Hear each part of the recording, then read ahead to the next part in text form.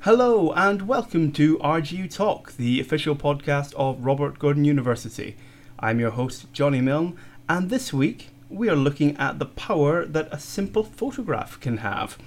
I'm delighted to be joined by Senior Lecturer from RGU's School of Applied Social Studies. It's Neil Gibson. Neil, welcome to RGU Talk. Thanks very much. Thanks for having me. Well, now, as I said, you're a senior lecturer at the university, but also the course leader for the BA on social work. That's right, isn't it? Yeah, that's correct, yeah. What does that, for anyone that might not know, what does that typically make a day in your life like? Wow, it's as predictable as social work was. It's so difficult to define a typical day. I mean, I guess I've got a view of the social work course that we deliver to the undergraduate students. It's a 4-year course. So from the first year modules right through to the 4th year dissertation, I've got to have a handle on all the modules. Fortunately, I've got a fantastic team that work in the department as well. 4 brilliant year tutors and then a team to draw upon for teaching. And then, of course, you've got the students, which bring issues, but also delightful to work with as well. I'm so glad you ended on the good thing, the delightfulness. The positive, yeah. Well, we're here today to talk about what is, in my opinion, a fascinating tool for social workers that you've dedicated years of research to, therapeutic photography. Yeah. So first of all, what exactly is therapeutic photography? Yeah, I've dedicated about 5 years of my life so far to trying to come up with a proper definition of what it is.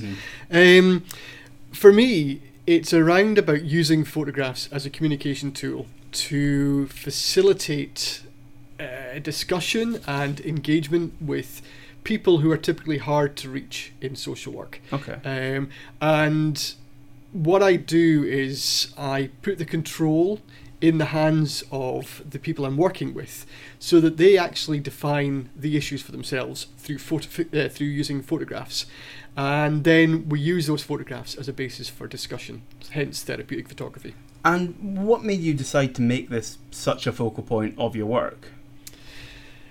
Well, when I was first thinking about doing a bit of research when I first came to RGU, I had the idea of doing a PhD, and somebody, I can't remember who it was, but I need to thank them, said to me that if you're going to do a PhD, pick something that you're passionate about, pick something that you're genuinely interested in, because spending 5 years of your life looking at this area, you're going to have to be interested in it.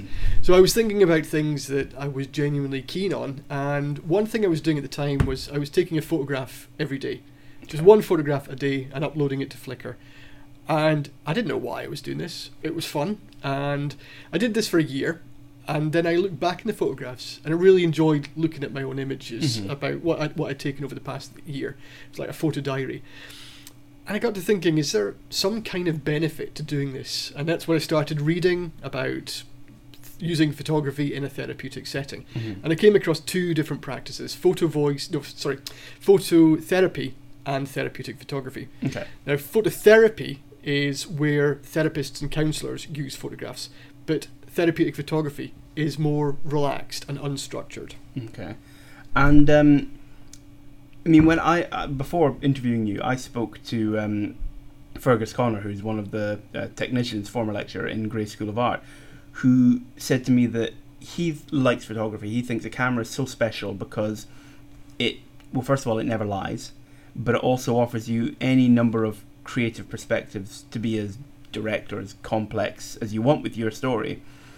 But in your mind, from using this from a therapeutic point of view, what is it about photography that makes it so useful in a social work setting?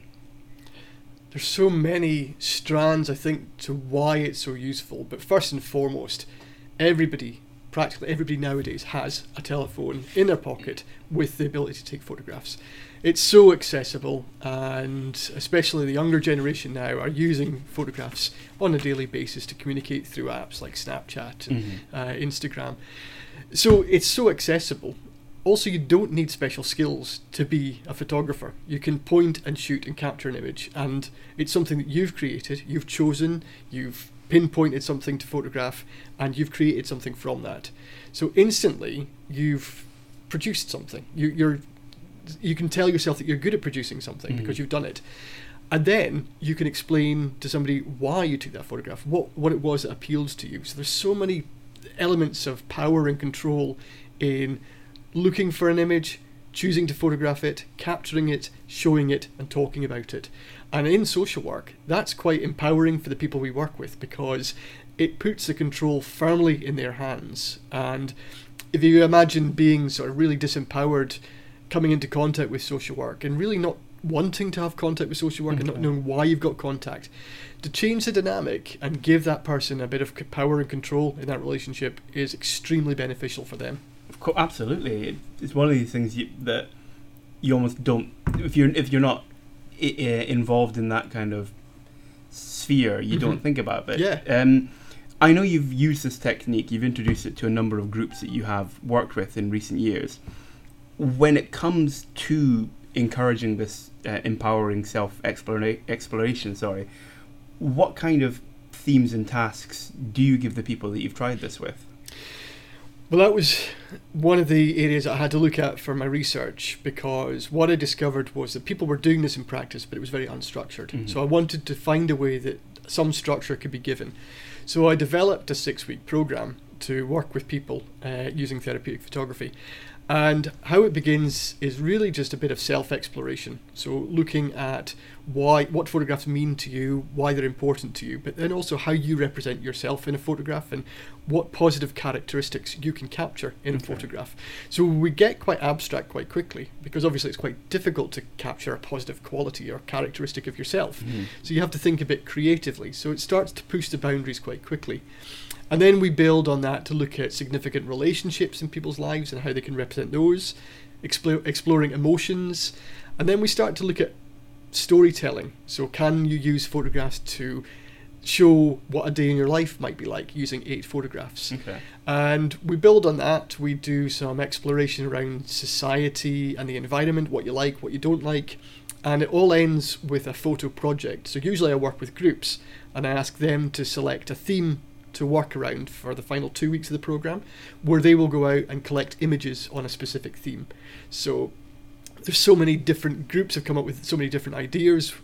I was working with an autistic group of adults, and they chose to explore the superpowers of autism. So they thought it's not all bad. There are some good things about having autism.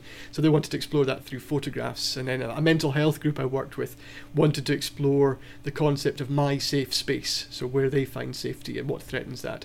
So it's really fascinating working with these groups, because by the end of the 6 weeks, they choose the themes, they choose the project, and they come back with the photographs, and they educate me. And it's really enlightening and empowering for them. And I like that you can, through this technique, the social worker and the people that they're working with, learn from each other. Absolutely. So what kinds of feedback have you had from groups or individuals that you've used this with? Every group I've worked with has really enjoyed participating in it.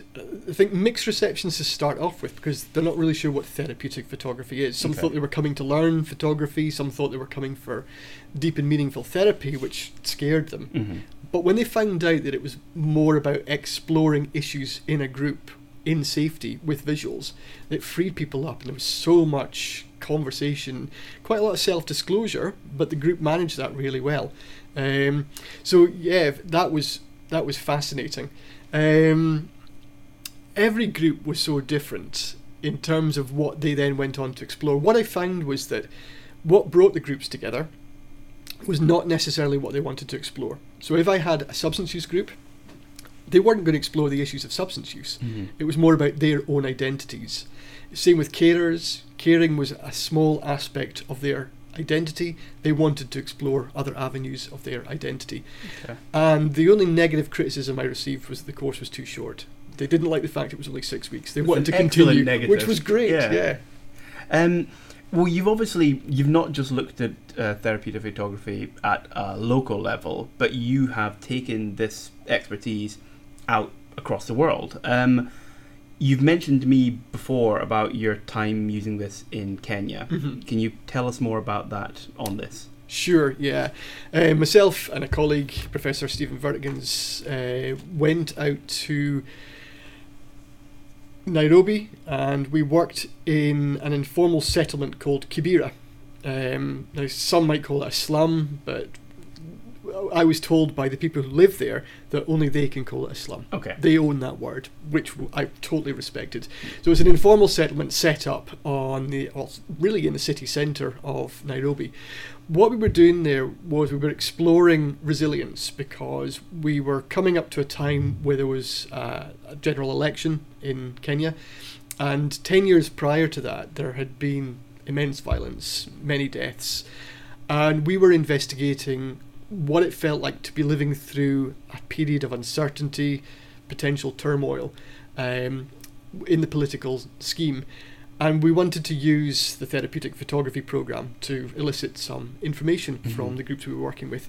So we went over and we did some training in the therapeutic photography program.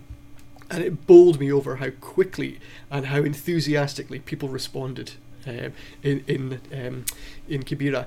And then we worked with them to gather information and data on the theme of resilience, and found some fantastic results around about what strengthened resilience and what threatened resilience when living in an informal settlement.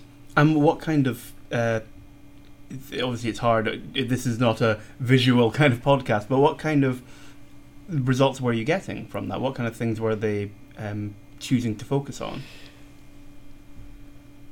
It's kind of a bit of a generalization, but what we found was that overwhelmingly the images were positive. Okay. So people were focusing on what strengthened resilience, and what we were seeing was the strong importance of family, but also the community.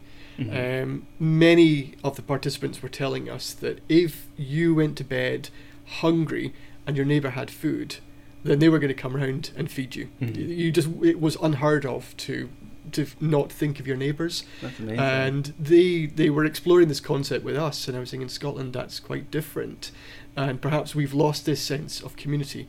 So that was a strong sense of the importance of community, but also entrepreneurship, fixing problems from within. So not having people come from the outside to say, right, your life's a mess, this is what you do. They were saying, no, we've got the answers, we've got the entrepreneurial spirit, we might need a bit of help to get that off the ground, but that's what we want. So can you facilitate us or support us to spread the word and create skills from within rather than from without. And the things that threaten resilience were, as we expected, the sort of political scene, I would say suspicion of politics. 10 years ago they were saying very much that they were engaged in the political process, but since then they'd realised that politicians were using them for their own gains, and they hadn't seen a politician in Kibera for the 10-year period. Right, okay. And therefore, why trust this person who's coming in now asking for more votes? So there was a real deep suspicion of politics, and I think therefore they were drawing strengths from within the community rather than trying to look for support out with the community. Okay. Well, all of these experiences, your experiences with therapeutic photography, have all fed in very well to your cheap plug coming, your newly released book. Very good. Therapeutic Photography by Neil Gibson, which released in late August. For people listening, who is the book aimed at, and what do you hope makes it stand out from any other books on the market in this area? It's aimed at a wide variety of people. Clearly, my research was from a social work perspective, but what I quickly found was that this technique has applicability across a huge number of disciplines. Occupational therapy, physiotherapy, other health-based professions, education as well, but also people who are working in counselling and therapy as well. I'm not saying that this usurps the practice of phototherapy, because that is a different discipline, but there are techniques that do cross over. It's also aimed at anybody working in caring professions who might be interested in developing a new technique to work with people that they work for. And what I do is I present some of the theory around the exercises, but I also present case examples as well, so it's quite easy for the reader to see, oh yeah, I see what you're saying about that example, I can see how that makes sense. And I also present a whole case study there as well. So this to my knowledge, is the only book in the market that addresses the issue of therapeutic photography. Other books look at phototherapy, but this is for people who aren't trained as counsellors or trained as therapists, but who want to use an intervention and have some structure to that and some guidance for that. Well, you heard it here first, The Therapeutic Photography by Neil Gibson. But, Neil, on a completely left turn tangent, you have had, in preparation for this interview, I was looking up some of your history. You've had such a varied career. You've worked in a bank, you've managed a youth hostel, drove tour buses, you've worked on a sheep farm, and presented a travel program on Channel 4. Well, first of all, that is so diverse, but why then, after all that, why turn to social work? I think a lot of this was curiosity. So I jumped from job to job because I didn't really know what I wanted to do. But I suppose in my late 20s, I finally realised that what I enjoyed most out of all these careers was two things: working with people, but also problem solving. I really enjoyed the problem-solving elements of everything I did, and at the time there were loads of jobs in social work. You know, you picked up the paper on a Monday, and there was just social work jobs galore. I thought, oh, okay. So I looked into this a bit more. My dad was a social worker; he's now retired, but he refused to tell me about social work. He said, "No, go and speak to one of my colleagues. I don't want to influence you."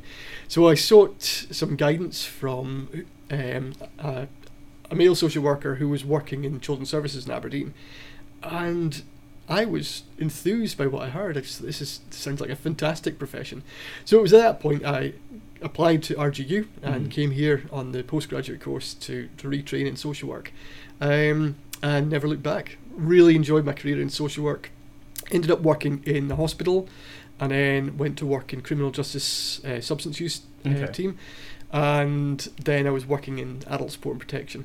So quite varied again. And then the job came up here at RGU, and I knew I'd wanted to go back into education to work and to do a bit of research. So I thought I'll put in an application and ended up getting it. And actually I've been here coming up for 8 years now, and that's the longest time I've been in any job. So something must be attractive. Yeah, long may that continue. Well, hopefully your answer to this next question is not going to be leaving, but what is next for you? Good question. I've come to the end of my PhD, so that's finished, and I'm really pleased that the book is out now, but I don't want to leave therapeutic photography behind. I think there's so much more in the field of therapeutic photography that needs to be studied. I'd quite like to look at what are the supervisory needs of people practicing in therapeutic photography, but I'd also like to do some projects looking at the one-to-one works, because my work was around about group work with therapeutic photography. I'd like to look at how this can be developed for one-to-one work. Well, I look forward to seeing what happens next then. But on that, Neil, thank you so much for coming and chatting with me today. No problem, thank you. And that's it for another episode of RGU Talk. On behalf of the university, I've been Johnny Milne, and we'll talk to you later.